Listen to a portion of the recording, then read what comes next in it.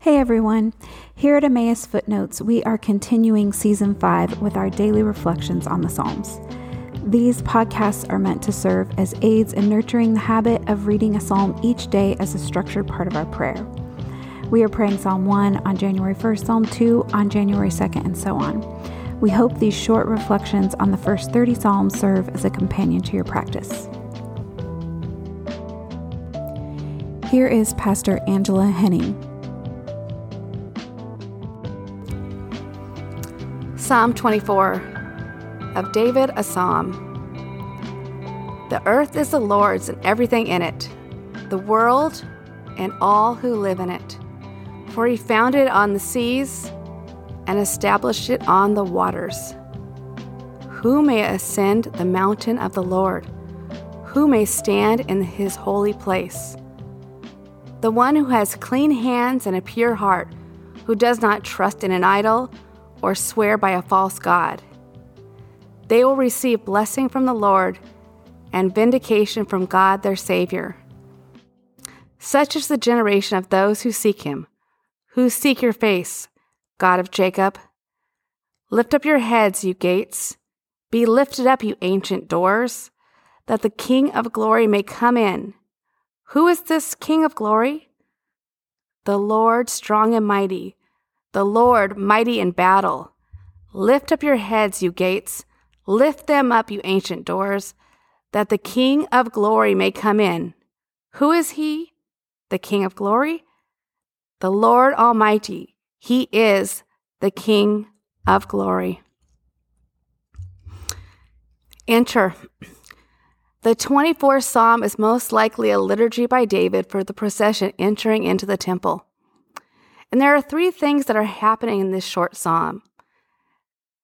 They are really about bringing life together. And it begins with who everything belongs to. We set that foundation there with, it is God who owns the earth.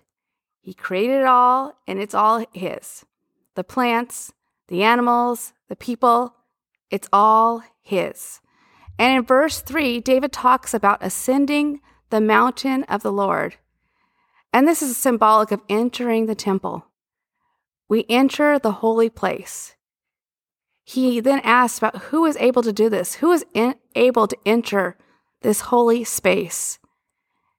And David talks about attributes of those who can enter it. He talks about loyalty to God, a purity of heart. But I think it's important to note that this is not an expectation of being perfectly pure, but there is the hope that we have a desire to seek this purity, a desire to seek to be people who are meant to enter this space. Seeking God's face and looking to him for guidance should be the aspiration of those who are seeking to worship Yahweh. And then this third part is kind of interesting because these gates are just personifications. These gates that don't really have heads, but we read them in a way that these gates may be tempted to hang their heads in fear about the outcome. In fear that, is this safe to look up? What's going to happen? Is this king going to win? But they shouldn't worry. We can imagine ourselves as these gates. We may hesitate or cower or struggle to hold our heads up. And perhaps the psalmist is suggesting that if we lift our heads up, then we can see this King of glory. Then he may come in. Then he may enter. Because this is the King who is strong and mighty. And in this short psalm, all areas of life are brought together. This foundation of who we belong to, who we are meant to be, because we are created for worshiping the Creator, and the order of the entire world is that the will of God will be done. That's how it's supposed to go. That's how we're supposed to live. That's how the world is supposed to function. And then in this third part, we see the glorious King now enters, now comes to his people. I read this quote recently. He comes as the victor who has prevailed against the chaos of unseeing and is able to prevail against the chaos of evil. Our existence depends on his creation. Our blessing and righteousness depend on his coming. And that was by Mays. I think about entering holy places, and I'm reminded that they're not only in the designated spots. They're not only in the church buildings and the temples.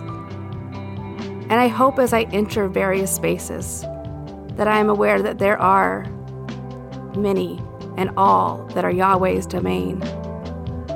And I should live with a mindset that has me to live as someone who is not afraid to lift her head, to allow the King of Glory to enter in her heart and her spaces.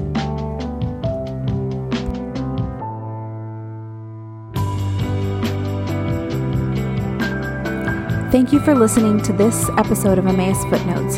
Join us again tomorrow for a reading and reflection on the next psalm.